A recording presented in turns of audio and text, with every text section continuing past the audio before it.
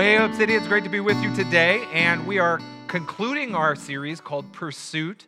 And for the last few weeks, we've been talking about how we're pursuing Jesus together through worship, specifically with music. And this has been our word for the year, pursuit. We're pursuing Jesus through prayer, reading our Bibles, sacrifice. And for the last 3 weeks, it's all about music. And we're dissecting this phrase, this idea that Jesus is to be worshiped by all of us, all the time, with all of our being. He is the target of our worship. All of us are to be worshipers. That answers the who, right? Who are we worshiping? Jesus. Who worships him? You do. All of us do, right? When do we worship Jesus? All the time. And how do we worship Jesus? Well, that's with all of our being. And that's what we're going to talk about today. And to illustrate that idea that we're not giving a part of our life or a part of our attention or part of our worship, but all of our being, I want to illustrate it with something that happened this week. I went on a date with my wife. I got to go on a date night.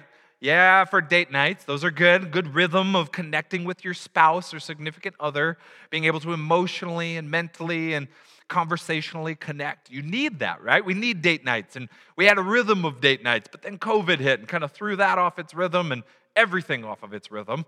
Anyway, so this last Sunday, we got to go on a date night, and we were sitting there in the restaurant, and for social distancing purposes, the restaurant had built these wooden barriers on top of every booth. And so this barrier started at the top of the booth and went an additional 3 feet. So you were really enclosed in this space. And we're sitting there, we're talking, we've ordered our food, and man, I'm just enjoying this conversation with my wife, getting to, be with her and not be around our kids. They're with the sitter. This is great.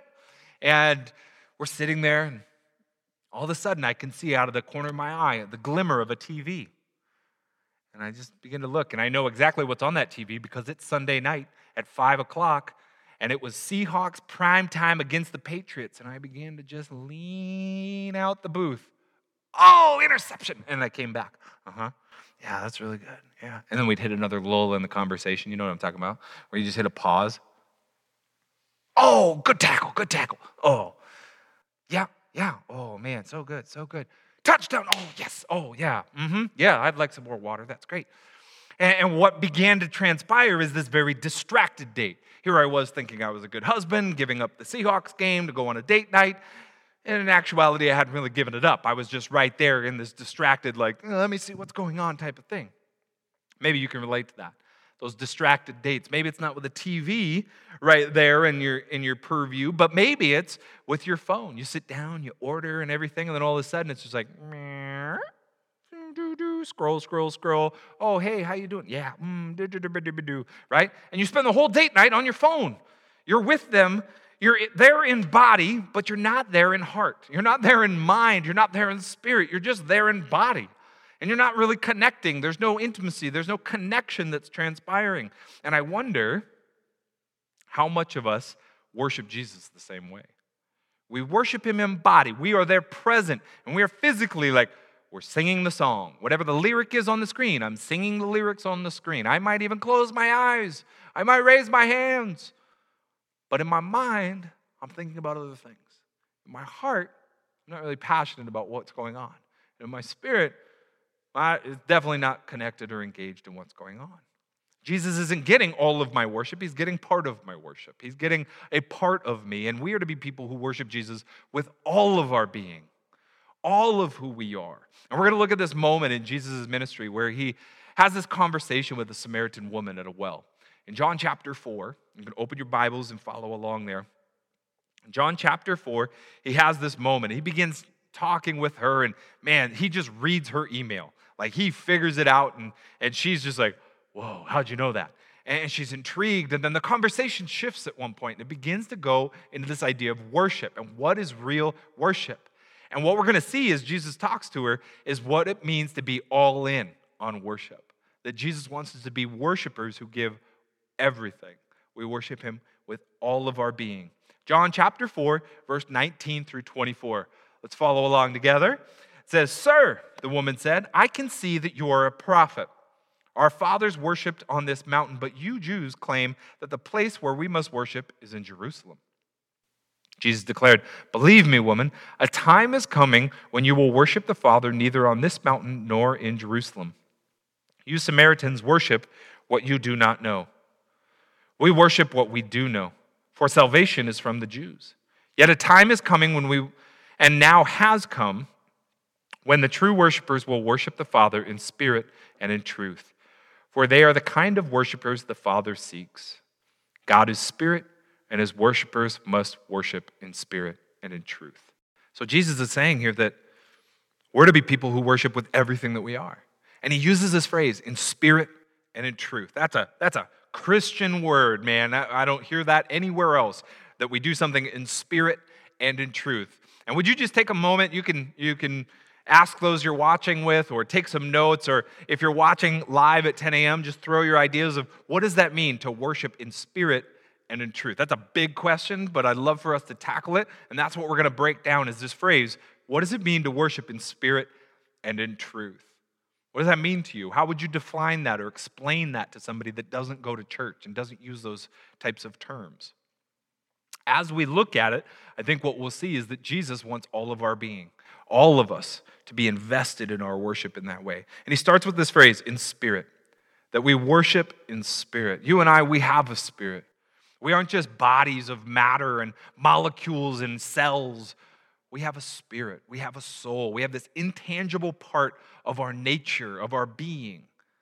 And then in verse 24, he says, God is spirit, meaning that God is not material.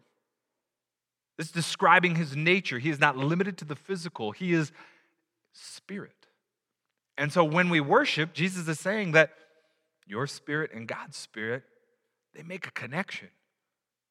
There's a spiritual connection that takes place, an intertwining, a linking, and it is an opportunity for us to engage with God, to connect with God. It's not just our bodies clapping and singing songs. It's a spiritual activity for our soul. And our human inclination when it comes to worship is to focus purely on the physical, to what our bodies do, to where we worship. Even think about that. Jesus says this phrase, we worship in spirit, and he's doing it in response to the woman's statement, where should I worship? In verse 20, she's talking about the Samaritans, and they worship on this mountain, this sacred space that Abraham went to and built an altar to God. You see it in Genesis 12, this sacred mountain. They built a temple, and that's where the Samaritans worshiped. And then you see, she says, but the Jews, they worship in the temple in Jerusalem. And that's where they go, the temple that was built by Solomon, David's son, and that's the sacred space for them to worship. She's wondering, where is the best place to worship? You're the smart guy, Jesus. You're the prophet. You're the wise man. Tell me, what's the best option? And I love his response. Verse 21, he says, you will worship the Father, neither on this mountain nor in Jerusalem. Why does he say that? You will worship the Father, neither on this mountain nor in Jerusalem. Why? Because locations are temporary. They're just physical places. And God is not bound by physics. He's not bound by the physical and the tangible, but we get so locked in on it. And Jesus is saying, you see that temple over there? Yeah, it's going to be demolished. You see that temple over there in Jerusalem? Yeah, it's not always going to last. And guess what? Both temples eventually are destroyed. Because physical locations, as great and as sacred as they may be to us, are just temporary places. But God is not temporary. God is not physical. He is spirit, and we worship him in spirit. And so Jesus is actually correcting our propensity to link worship with the physical.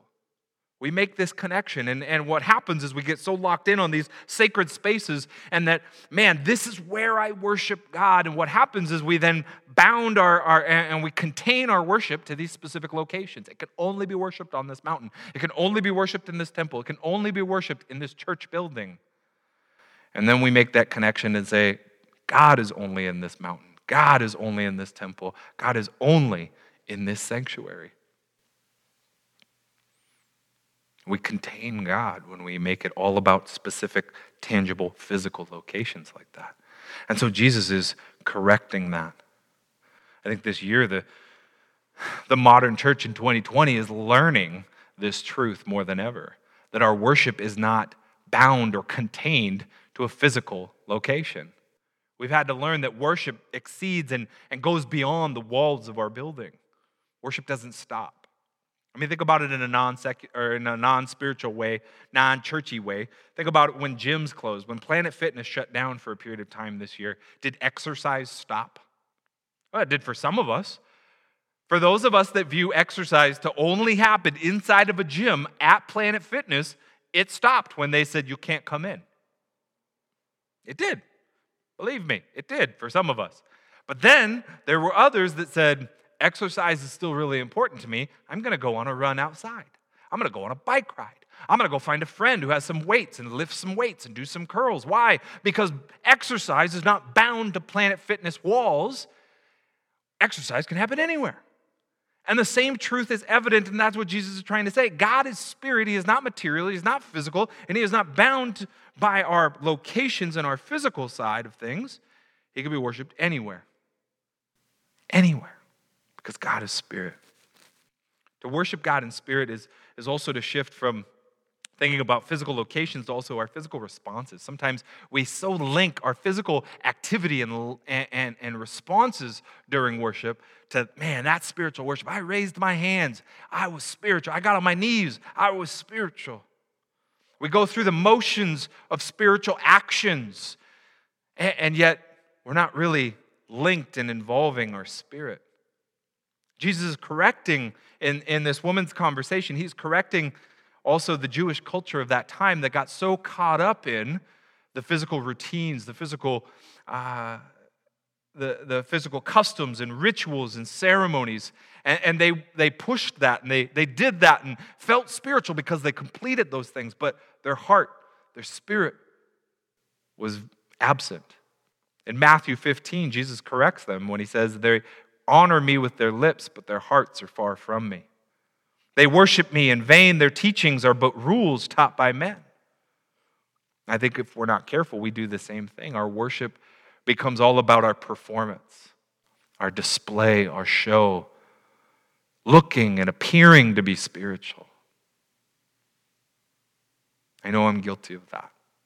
I'm guilty of allowing a worship time to become so routine. It doesn't even need my spirit to be involved. I could just sing the songs off the screen. I could just sing and perform. Sometimes I'm performing for myself. And honestly, there's been times in my 35 years of worshiping, I've worshiped to display it to other people. And I think Jesus is correcting that. That when we worship in spirit, it's not about physical locations, but it's also not about our physical response. You ever find yourself singing without really meaning what you're singing? Yeah, he's a good father, but I'm just singing this song because it's up on the screen. Yeah, I'm going to raise my hands because the worship leader told me to raise my hands, but I don't really have a desire to reach out to my Heavenly Father and say, Daddy, pick me up. I'm on my knees because that appears to be very spiritual, but I don't have a heart of surrender right now. The exterior does not match the interior. And so we have these spiritual, physical shells, but something on the inside is not really at work. It would be like mowing your lawn without ever turning your mower on.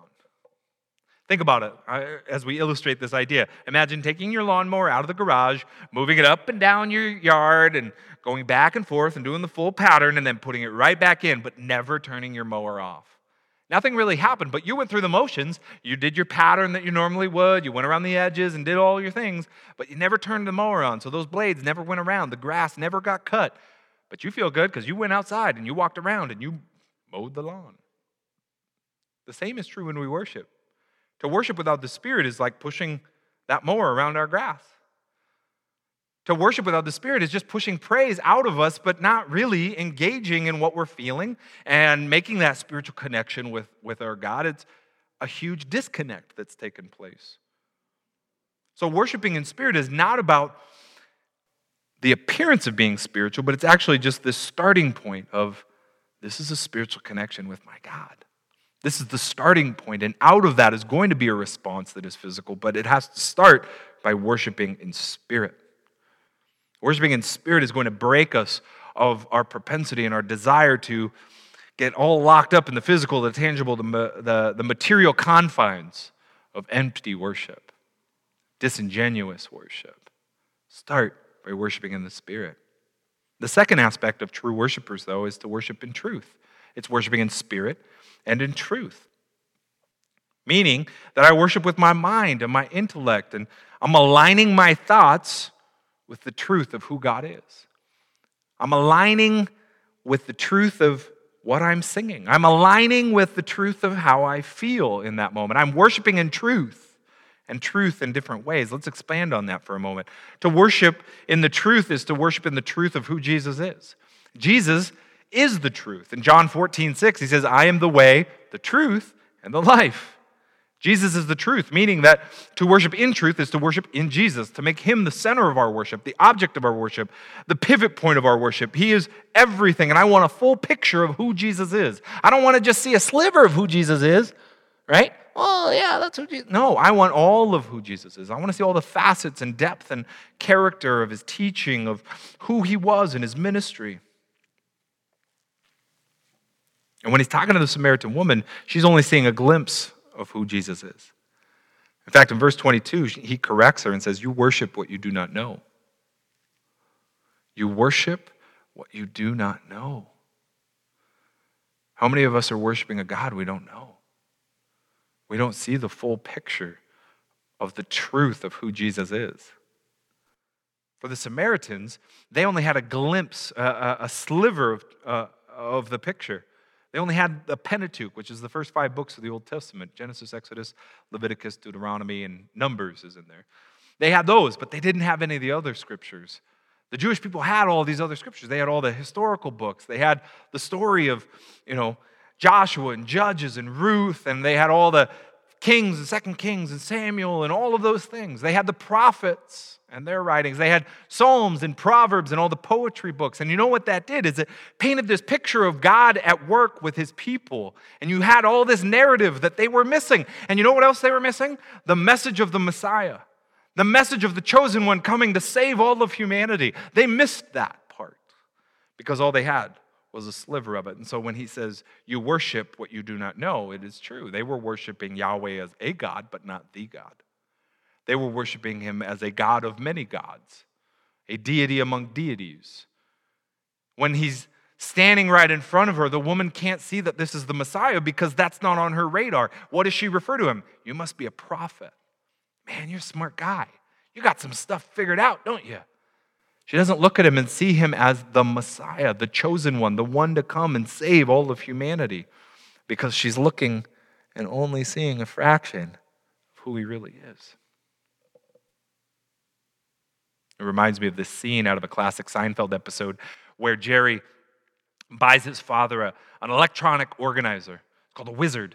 And he buys him this thing, and he's telling his dad, oh man, Pops, there's all these features you could put in your calendar and your contacts, and it's got a calculator, and you could do all these things, all these different features. $200, I bought this thing for you, Pops, right? I got a smoking good deal, and the dad, Morty, is looking at it, and he's like, oh man, this is complicated. I don't know if I need all this. But once he says calculator, I might be able to use that. And the whole episode, his dad, Morty, is really excited about this pocket organizer, this Wizard, because it's a calculator. And he calls it his tip calculator. And Jerry is freaking out because he just bought his dad a $200 calculator at that point. All the features of what it could do, and Morty focuses in on one. It could be my tip calculator. And he doesn't see all the other things that it can do, all the other services and features and benefits that it can have for him. And the Samaritans were doing the same thing. They looked at God and only saw an aspect of it, a feature of him, and they didn't see all the other features, all the other ways that God was real, all the other good things about who God is. And I wonder if how many of us in the American church are seeing God through this microscopic little tiny lens. We're using microscopes instead of telescopes. We need to see a big picture of who Jesus really is, the facets of him, not just Jesus is my friend or Jesus is my Savior, but man, Jesus is my healer. Jesus is my baptizer of the Holy Spirit. Jesus is my comforter. Jesus is my soon and coming King. Jesus is my everything. To worship in truth is to worship in all of that truth. And I think that's God's heart for us, is that we begin to better understand the magnitude of his identity. and that truth. And what that does is it brings our worship to a greater depth, because now I'm not just worshiping Jesus as my homeboy, as my friend. I'm worshiping Jesus as my Savior, my healer, my baptizer, my soon and coming King. He is my everything. And it's going to change the way I worship, because it's not just one little feature, one little facet. It is everything. Worshiping in truth. The last part of that truth is the idea that we worship in truth of how we feel. God doesn't want us to be fake. God doesn't want it to just be a head knowledge and I'm locked into my head and I'm overanalyzing every song. We need to come with a truth of how we feel, a genuineness, a sincerity and authenticity. God desires us to be true in our worship. Psalm 51:6 says, "Surely you desire truth in the inner parts." God wants us to be honest with him, not to be fake and put on a mask. So if I'm feeling anxious, I need to bring that into my worship. If I'm feeling regret or remorse, it's okay to bring that into my time of worship. If I'm really excited about life and celebrating what's going on in life, I can bring that into my worship. God wants us to be honest, to live in that sense of truth of this is where I'm at and this is what I'm feeling, this is what I'm going through. Engage that truth, and it will then respond with physical actions that are genuine and true. You see, we start with the physical action and hope that it changes our heart. But if we start with our heart, if we worship in spirit and in truth of what's going on internally and inwardly, man, it's going to lead to an outward response. If I'm coming with a repentant heart, my posture is going to be emblematic of that. If I'm feeling a sense of stress and anxiety, I'm going to take a posture of surrender. If I'm coming with thankfulness and joy, then I'm going to resound with a volume and a dance and a movement that resembles that. It's not a facade. It's not fake. It's not hype. It's not just emotion. It's true to who I am and where I'm at in that moment. And I think it's important to see what Jesus is saying. God isn't asking for perfect worshipers. He's asking for true worshipers. We don't have to be perfect worshipers. He wants us to be true worshipers. And so the next time we go to engage music, the next time we go to worship, will we worship him with all of our being? I want to close with a quick illustration. I love the Seahawks. I love Pete Carroll and what he's done in creating a culture. And one of the things that he's done is above the exits onto the field, whether it's the practice field or the game day field, they put this sign that says, "I'm in." And these players, when they're exiting the tunnel, man, they gotta smack that sign.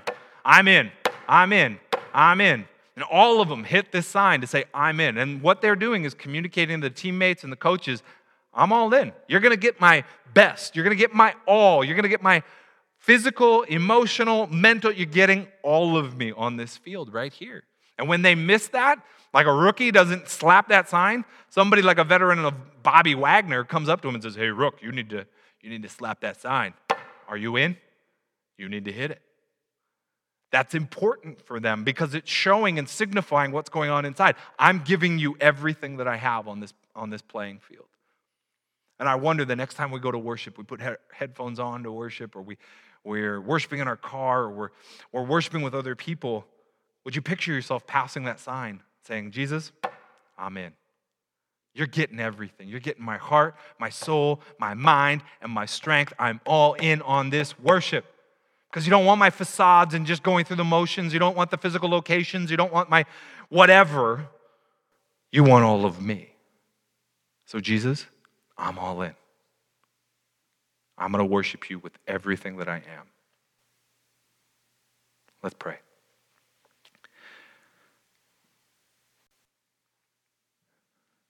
Jesus, I pray in this moment you would just continue to speak to our hearts, that we would be people who worship you. People who worship you with an authenticity and a genuineness, but we would worship you, as your word says, in spirit and in truth. That our lives would overflow with praise and honor and worship, and we would elevate you above anything else. Jesus, help us to be people who worship you more with everything that we are. May we not hold back or be timid or fearful or religious. I pray that we are just people who worship you all the time with all of who we are. We love you, Jesus. Thank you for loving us. In your name we pray. Amen. For more information, check out thehubcitychurch.com. Thanks for listening.